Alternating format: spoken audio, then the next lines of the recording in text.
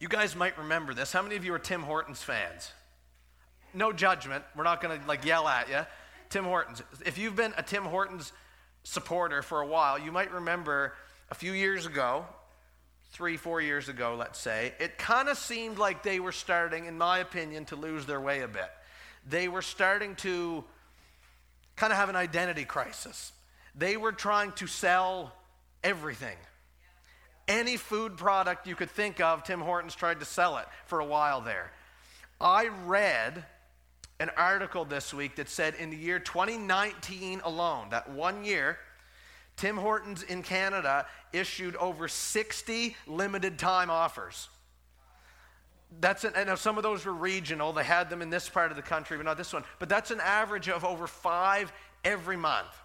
That's head spinning. Even for a big company like Tim Hortons, that's a lot. That's probably too much. And I remember there was a phase there. They were selling burgers. Did anybody have a Tim Hortons burger when they were here? I didn't. They didn't look necessarily that great. They were selling in certain parts of Canada these waffle sandwich things. I don't even know what that is, but they had that for a while. They got into the Beyond Meat market there. They were trying to do it all. And interestingly, you might think, oh, well, that's good. They're selling everything. They're gonna appeal to all kinds of people. They'll make lots of money. Actually, their company suffered for it. They were losing money, for one.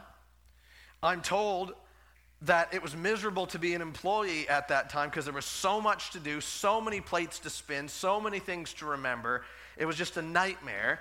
And you know what they did? They also alienated their clientele. Because people in their mind, I don't know, I thought I was going to Tim Hortons to get a coffee and a donut, double and a Boston cream, maybe anybody, I don't know.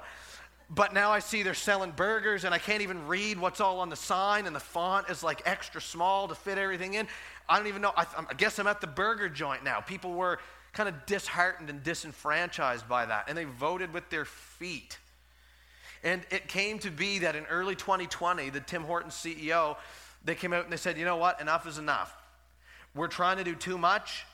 You can't do it all, but we're trying to do it all, and we're failing miserably at it. We've got to cut back. We've got to get back to what's most important. We've got to get back to the heart of what our company is and stands for, which obviously Tim Hortons is not a burger joint. It's a bake shop with some sandwiches and coffee. Remember this Tim Hortons thing. We're going to come back to this in a minute. We're in the Gospel of John.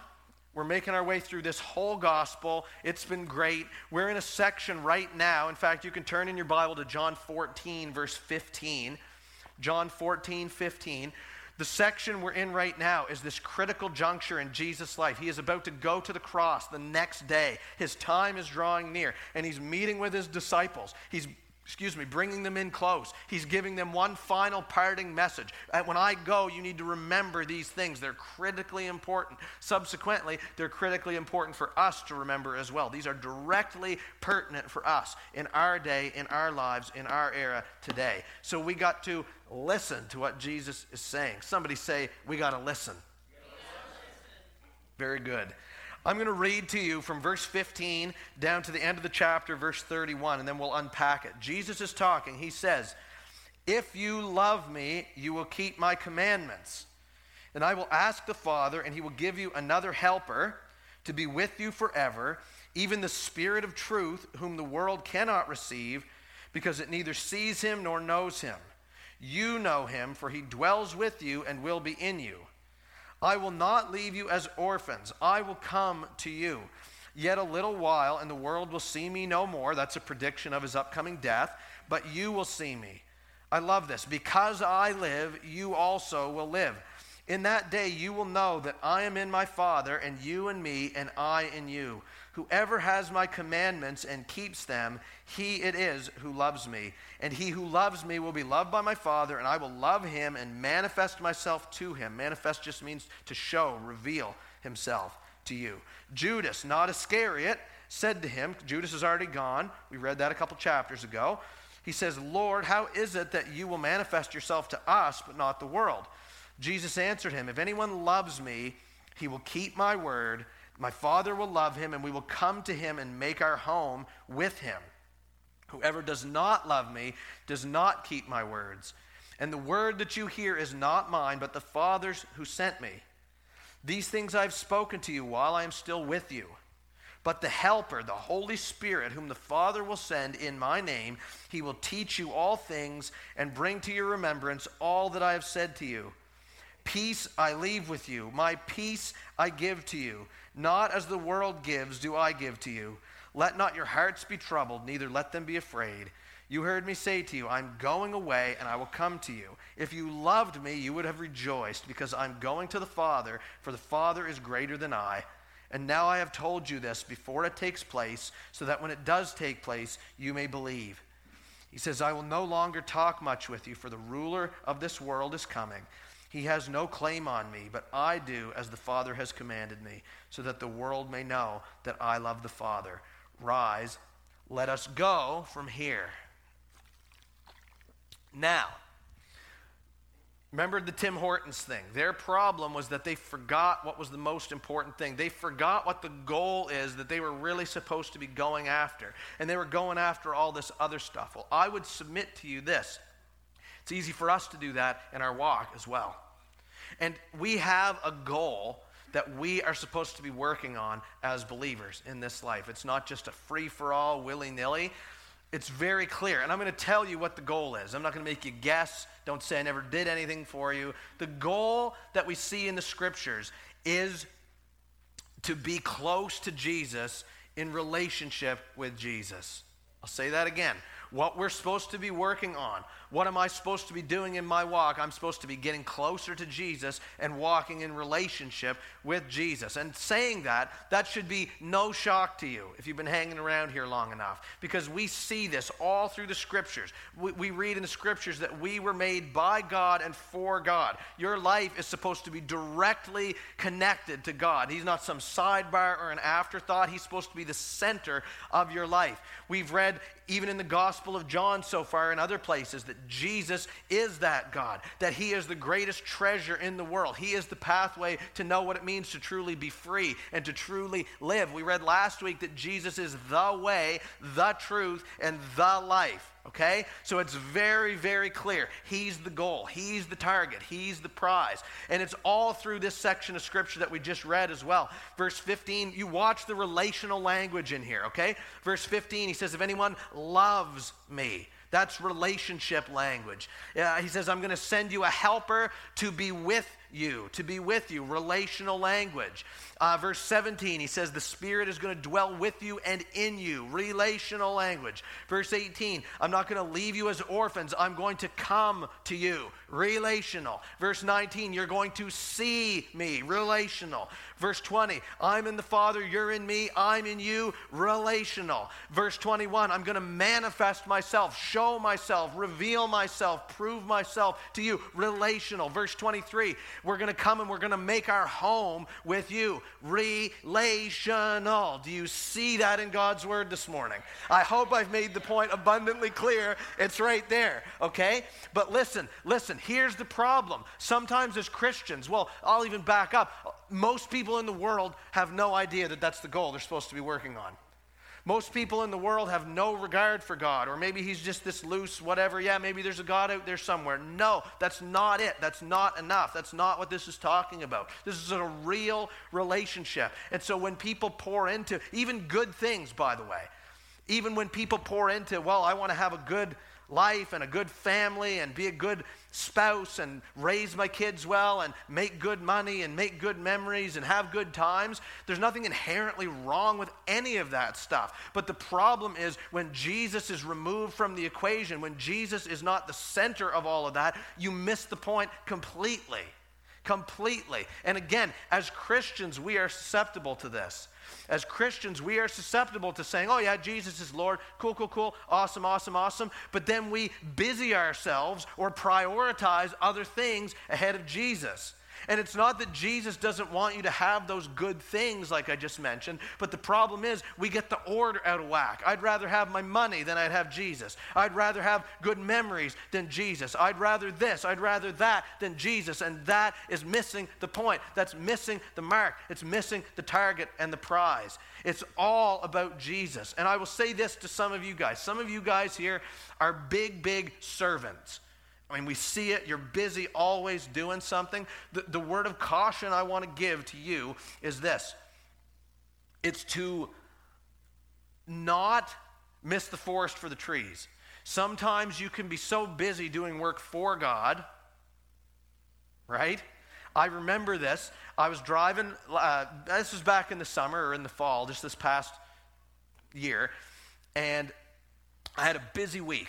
Just busy. Not a bad week, nothing like no crisis, no fires to put out, nothing like that. Just busy, doing ministry things, church things, God-related things. Busy, busy week. And I decided I would kind of kill multiple birds with one stone. I was going to pray one morning on my commute into work. I have like a 35-minute drive to work. I was going to be super spiritual and pray on the way in. And I think I got to the end of my road, about 2 minutes, and then I got off onto something else. And what I got off onto was thinking about my day, right? Thinking about my week. I wasn't thinking about sinful things. I was literally thinking, okay, Lord, I got to do this, trying to get myself organized, psyched up. And I just went down that rabbit trail, far down the rabbit trail. And I got all the way into town. I remember this. I was driving across the Harbor Bridge. And it was as though the Holy Spirit went, shh. And I kind of snapped out of it for a second. I said, oh, Lord, sorry, I was going to pray. Sorry.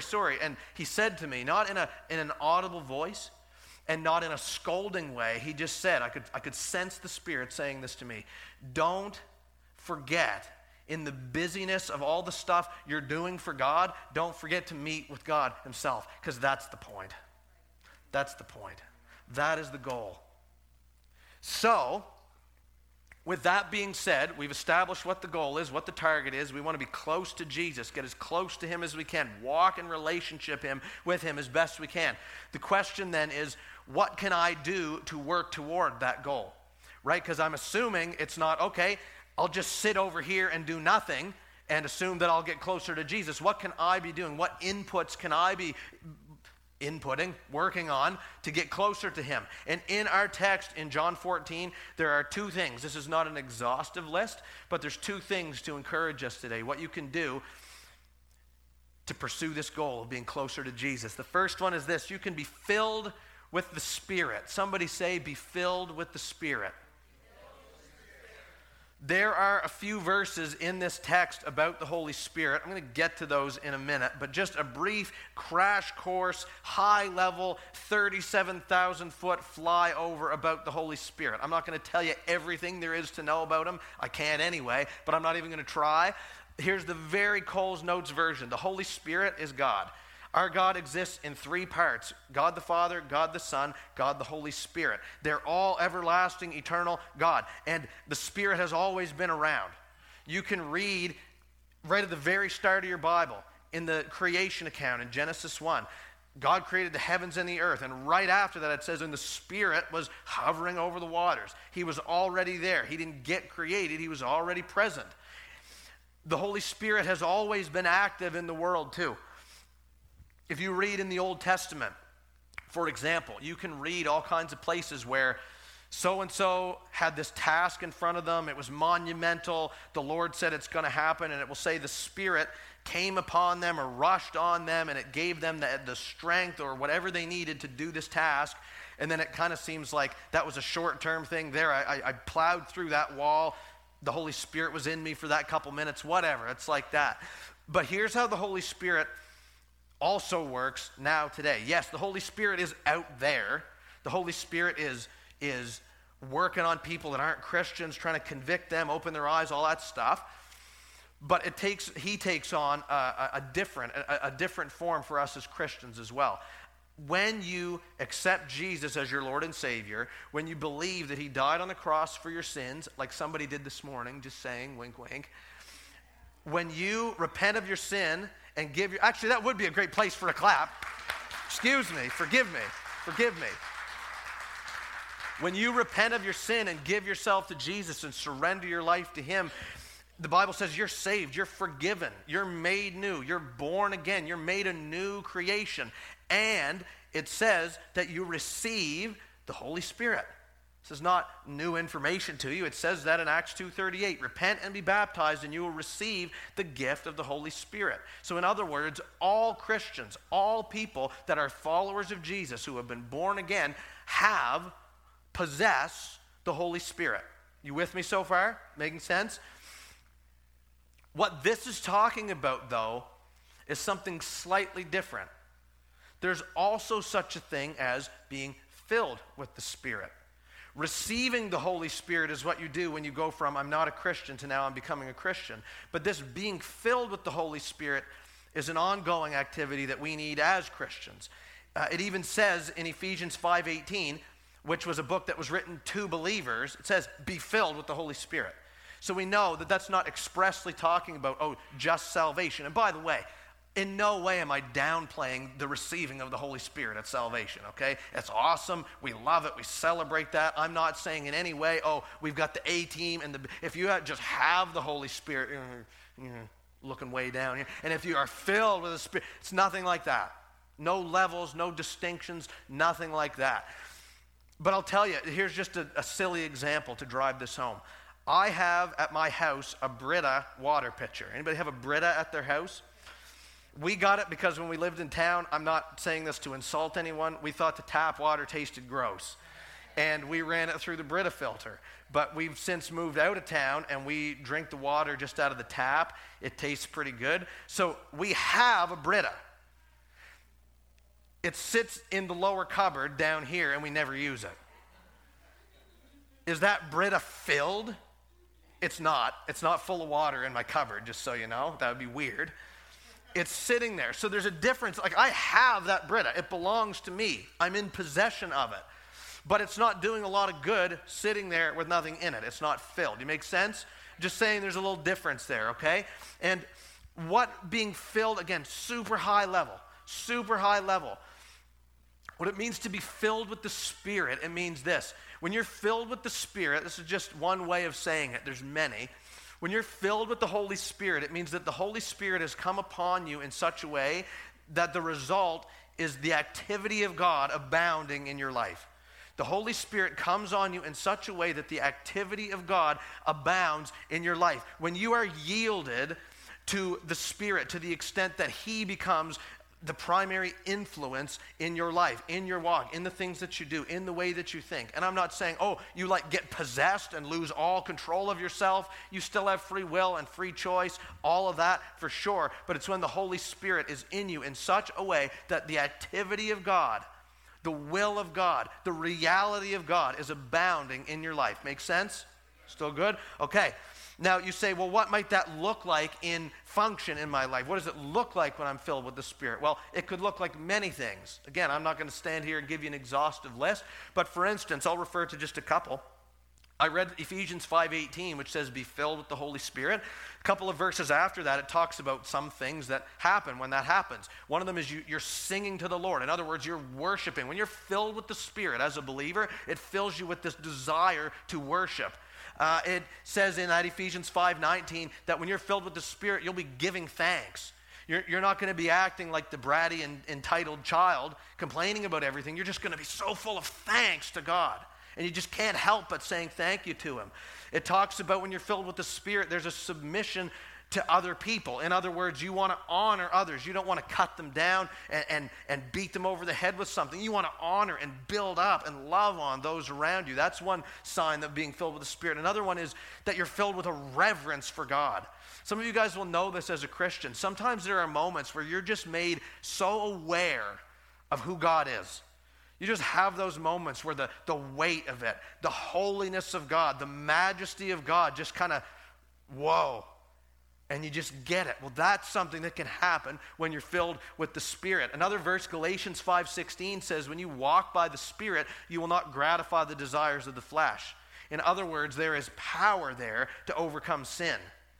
And you guys, we have all played this game. I guarantee we have all done this. I got some hang up or some sin or some habit in my life that shouldn't be there, and I'm going to try really hard and buckle down and beat this thing. I see heads shaking. That's the right answer. Sometimes that doesn't work at all for any length of time. You just fail before you even begin at that. Sometimes, maybe through sheer determination and willpower, you might go for a little while. But then you're right back into the rut. Oh, what happened? And it's so frustrating. But I'm saying that the Holy Spirit gives us power. When we're filled with the Spirit, it's not your power, it's His power that can help you not gratify the desires of the flesh. Some of you guys have seen that in your life. It's awesome. Another thing that can happen when you're filled with the Spirit is you're given boldness. You see that in the book of Acts. It says they were filled with the Spirit and they were bold. They were sharing the gospel. They were speaking the truth. They were getting out of their comfort zone.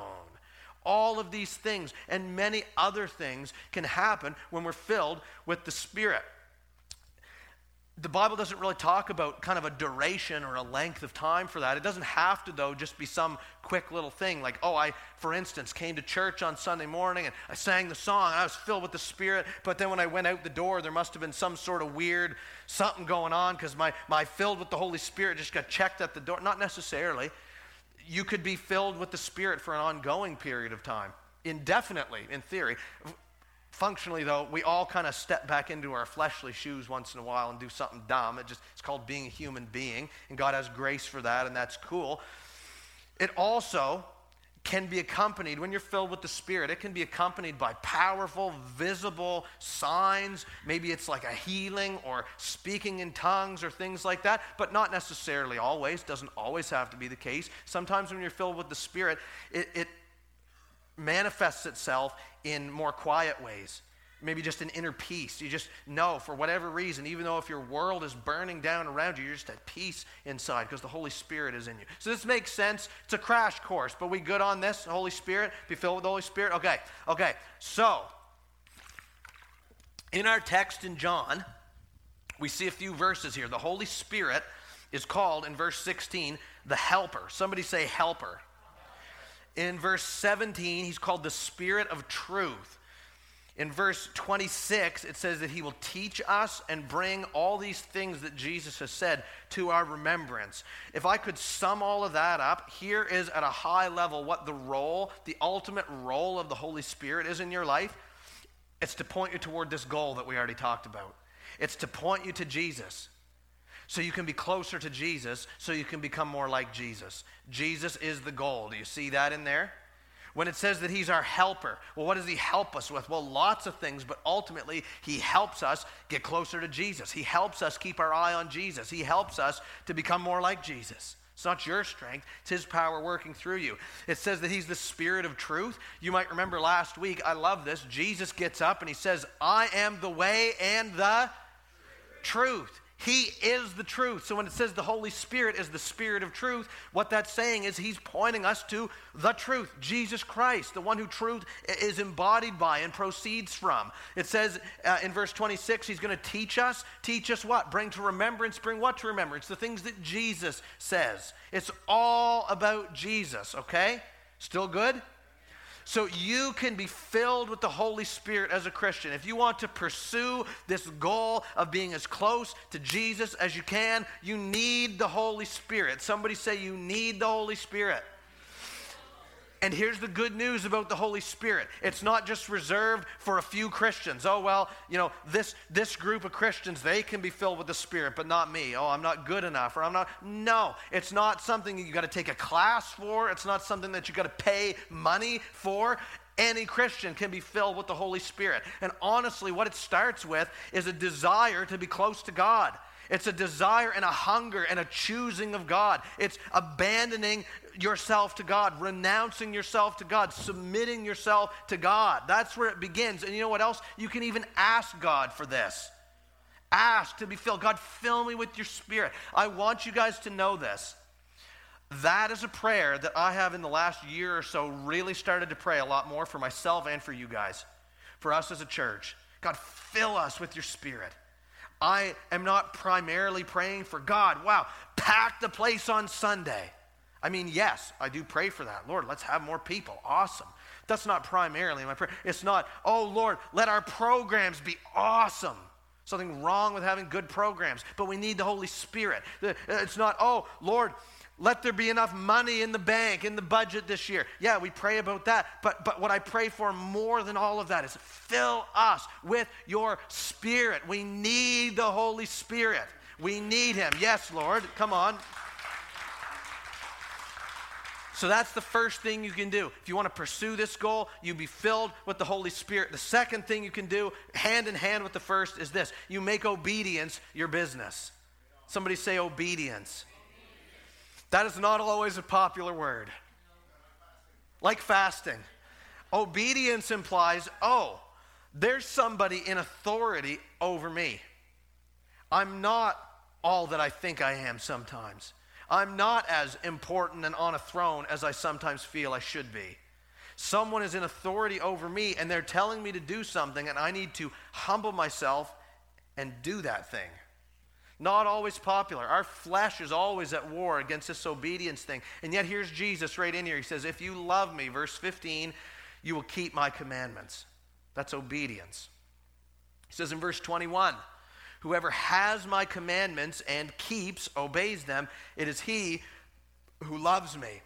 Here's a couple of things this is not saying, by the way. The first thing this is not saying is the way you earn God's favor is through your obedience. Right? If I just follow the rules enough, God will have to be pleased with me. He'll have to accept me. I'll be righteous because I follow the rules so well. That's not what this is talking about at all. Also, good luck with that, because it's not possible to do. You can't obey the rules hard enough to make yourself right in the sight of God. Doesn't work. You're only made right through what Jesus has done for you, not what you do for God. So, by the way, that's a word like for Christians too. Judas even asked Jesus in verse 22, how are you going to manifest yourself to us and not the world? Like, this is not a message for the world, this part right here. This is for Christians, people who claim to love Jesus, who claim that they want to go after this goal of being close to him. You got to obey. And as a Christian, let me just remind you, you've already earned the favor of God. Or you didn't earn it. That was a misstep. You've received the favor of God through Jesus. See, I was just testing you. You all passed. Good job. All right, moving rapidly along. The other thing this is not saying is that you've got to, at all costs, be perfect. You've got to follow the rules so hard. As a Christian, make sure you don't drop the ball and forget to follow the rule, because if you do, you're out. See you later. You're gone. Not what it's saying at all. God knows that we're going to stumble. The Bible says we all stumble in many ways. Join the club, get in line behind this guy right here. There's a great verse that sums up the heart of what it's talking about. It's in Matthew chapter 5. During Jesus' Sermon on the Mount, he speaks up and he says, blessed are those who hunger and thirst for righteousness. It's not who's perfect. Blessed are those who hunger and thirst for righteousness, who make it their business to go after and pursue being and doing right in the sight of God. That leads to blessing. And here's what I'll say. The more given you are to obedience to Jesus, the more positioned you are to receive blessing from Jesus. And the blessings are listed here, a couple of them. Verse 21, I'm going to manifest myself to that person who follows me and loves me and obeys me. I'm going to show up in their life. I'm going to show up more and more in their life. Kind of sounds like getting closer to Jesus, which is the goal, right? Another one here, verse 23. Whoever keeps my word, he says, I'm going to come and make my home with that person. Relationship, dwelling, closeness, that's the goal. And if you hear, like if you're a person, you hear the word obedience in talking about our faith, you go, oh that's just religion. I'm not into religion. This is not what this is saying at all. What it's saying is that what we want is the relationship, and the obedience affects the relationship. You understand what I'm saying? You can get a lot closer to Jesus as a Christian when you humble yourself and you walk in obedience than you can as a Christian who puffs themselves up with pride and resists and rebels against Jesus. I'm just saying, it's very black and white. Very black and white. And the alternative is even listed right there on verse 24. Jesus says, the one who does not love me does not keep my word. So for internal reflection, don't answer this out loud for goodness sake. How's that going in your life? Again, I'm not saying, oh, was I perfect this week? I can tell you pretty confidently, you were not. You were not. I love you. You were not. Even if you're only counting today, the first day of the week, you still probably weren't. Okay? But do I, what is my gut response when I hear this discussion about obedience? Is it, wow, yes, Lord, I need to do that. Give me strength, Lord. Fill me with your Spirit to do this. Or is it, nah, I'm going to do my own thing. Yeah, I see Jesus saying that, but I'm doing just fine. I think I know just fine and well enough. I'll do what I want to do. You're missing it. And I'm not saying this to condemn or judge any of you. I'm saying, though, if that's your heart, you got to repent. If you bristle at the thought of obedience and submission to Jesus, it's time to repent. It's time to shed that, time to let it go, and time to pursue the goal.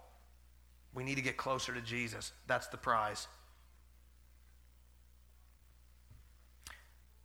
One last leg before we wrap up. We know what the goal is, close to Jesus as we can get. And we know that there's some things that we can be doing along the way to work into that. We can be filled with the Spirit. We can be making obedience our business in our day-to-day lives. The question then is this. Let's say I do that. Are there signs that it's, quote, working in my life? Are there visible signs that I'm on track? And as I'm pursuing this, I can tell that it's starting to take root in my life. The answer is yes, there are. You don't have to guess and wonder, oh, am I doing this right? Am I getting closer to Jesus? I can't really tell. Our text in John is going to give us two ways that we can tell that this is, quote, working in our life. These are encouraging. You ready for this? This is good. This is the good part here. You ready? The first one is this. You can tell that this is, quote, working in your life when the peace of God is increasing in your life. Look at verse 27 there. Jesus says, peace I leave with you. My peace I give to you. Not as the world gives do I give to you. Let not your hearts be troubled, neither let them be afraid. Now, if you've been hanging around long enough, you're probably dead sick of me explaining about peace. But anytime it comes up, I got to do it because it's so important that we understand. When God is talking about peace, he's not just talking about the absence of conflict in your life. Right? There happens to not be a war raging in me or through me, and I'm in some neutral ground. No, that's not what it means. It's not only that the conflict is not happening, it's that there's the presence of blessing. That's what God's peace is. It's not some neutral ground. The presence of blessing, not just the absence of conflict. The world doesn't understand this. The world wants peace. And they say things like, well, if you want to be at peace, if you want to just be content and satisfied and at rest in your life, you've got to stay true to yourself. Just live your truth. Don't let anybody tell you any different. Do what you want. To thine own self be true. Look within yourself because the truth is in there. And while you're at it, try to be a good person and it's all going to work out for you. Ever heard some of those things? They don't work. They don't work. Luckily, Jesus says, I give you peace. And he says, it's not like the peace the world is trying to give you. It's different. It's a different kind of peace. It's way better than the world gives. The peace that Jesus is offering, it is a deep, abiding rest at your soul level. All might not be well in your circumstances, but you can still be at peace in your soul. Because of Jesus. You can still be content in your life because of Jesus. You can actually be in a place where you're not worried. You're not freaking out. You're not fretting. You're not anxious. You're not riddled and stricken by all of that stuff. Does that sound like something anybody would want, by the way? It comes when you're close to Jesus. He's called the God of peace. The Prince of Peace. That's part of his character. That's part of his nature. That's just who he is. And when you get yourself closer and closer to him, that starts to wear off and rub off onto you. When you get yourself into his proximity, the peace starts to come upon you because he is so full of it. He is peace. I'd say it this way. If you're a Christian, and there's an area in your life, or maybe it's every area of your life. Maybe you're a hot mess this morning. I don't know. Love you. Not saying this to write anybody off. It's an invitation. If you're a Christian and there is an area or several areas in your life where you're not at peace, it's very simple. It's an opportunity for you to get closer to Jesus in that area of your life and or with your whole life. Black and white. He is peace. And you say, well, I'm the exception. I feel plenty of... No, listen. Take a breath. He loves you. He's inviting you to this. Come to me, you who are weary and burdened, he says, and I will give you rest. He's the God of peace. If you want more peace in your life, you've got woes and troubles, your health or your worry or your finances or a relationship or whatever it is, and you're not at peace there, run to Jesus. That's the goal anyway. Second way that you can tell that this is taking root in you, that this quote is working in your life, is that the joy of the Lord will be increasing in you. Hand in hand, right? Not only are you going to see and observe and feel and sense the peace of God welling up in you, you're going to notice the same thing with the joy of the Lord. You're very smart people. You know that joy and happiness are not the same thing, right? Happiness is surface level. It's based on your circumstances. There's nothing wrong with being happy. I'd rather be happy than unhappy. But joy is deep. It's in here, and it's not at the surface level. And so when the tidal wave of life comes along and washes away your happiness that's based on your circumstances, it's actually possible for you to still be joyful in here, internally. And joy is that deep, abiding sense of life and vitality and hope, and it's going to be all right, and it's rising up in me, and it's good. That's what joy is. Yes, like that. And Jesus says, I'm going to read what's up here. He says, verse 28, you heard me say to you, I'm going away and I will come to you. If you loved me, here's the key word, you would have what? Say that again, a little louder. Rejoiced. I'm a trifle deaf in this ear. Because I am going to the Father. For the Father is greater than I, and now I have told you before it takes place, so that when it does take place, you may believe. The key word in there is rejoice. And I'm submitting to you that joy comes in your life when you're close to Jesus. He's actually called, or it says in, I think it's Psalm 16, verse 11, that at the right hand of God there is fullness of joy. Where he's at, there is joy. So when you get yourself to where he's at, you're going to come into that yourself as well.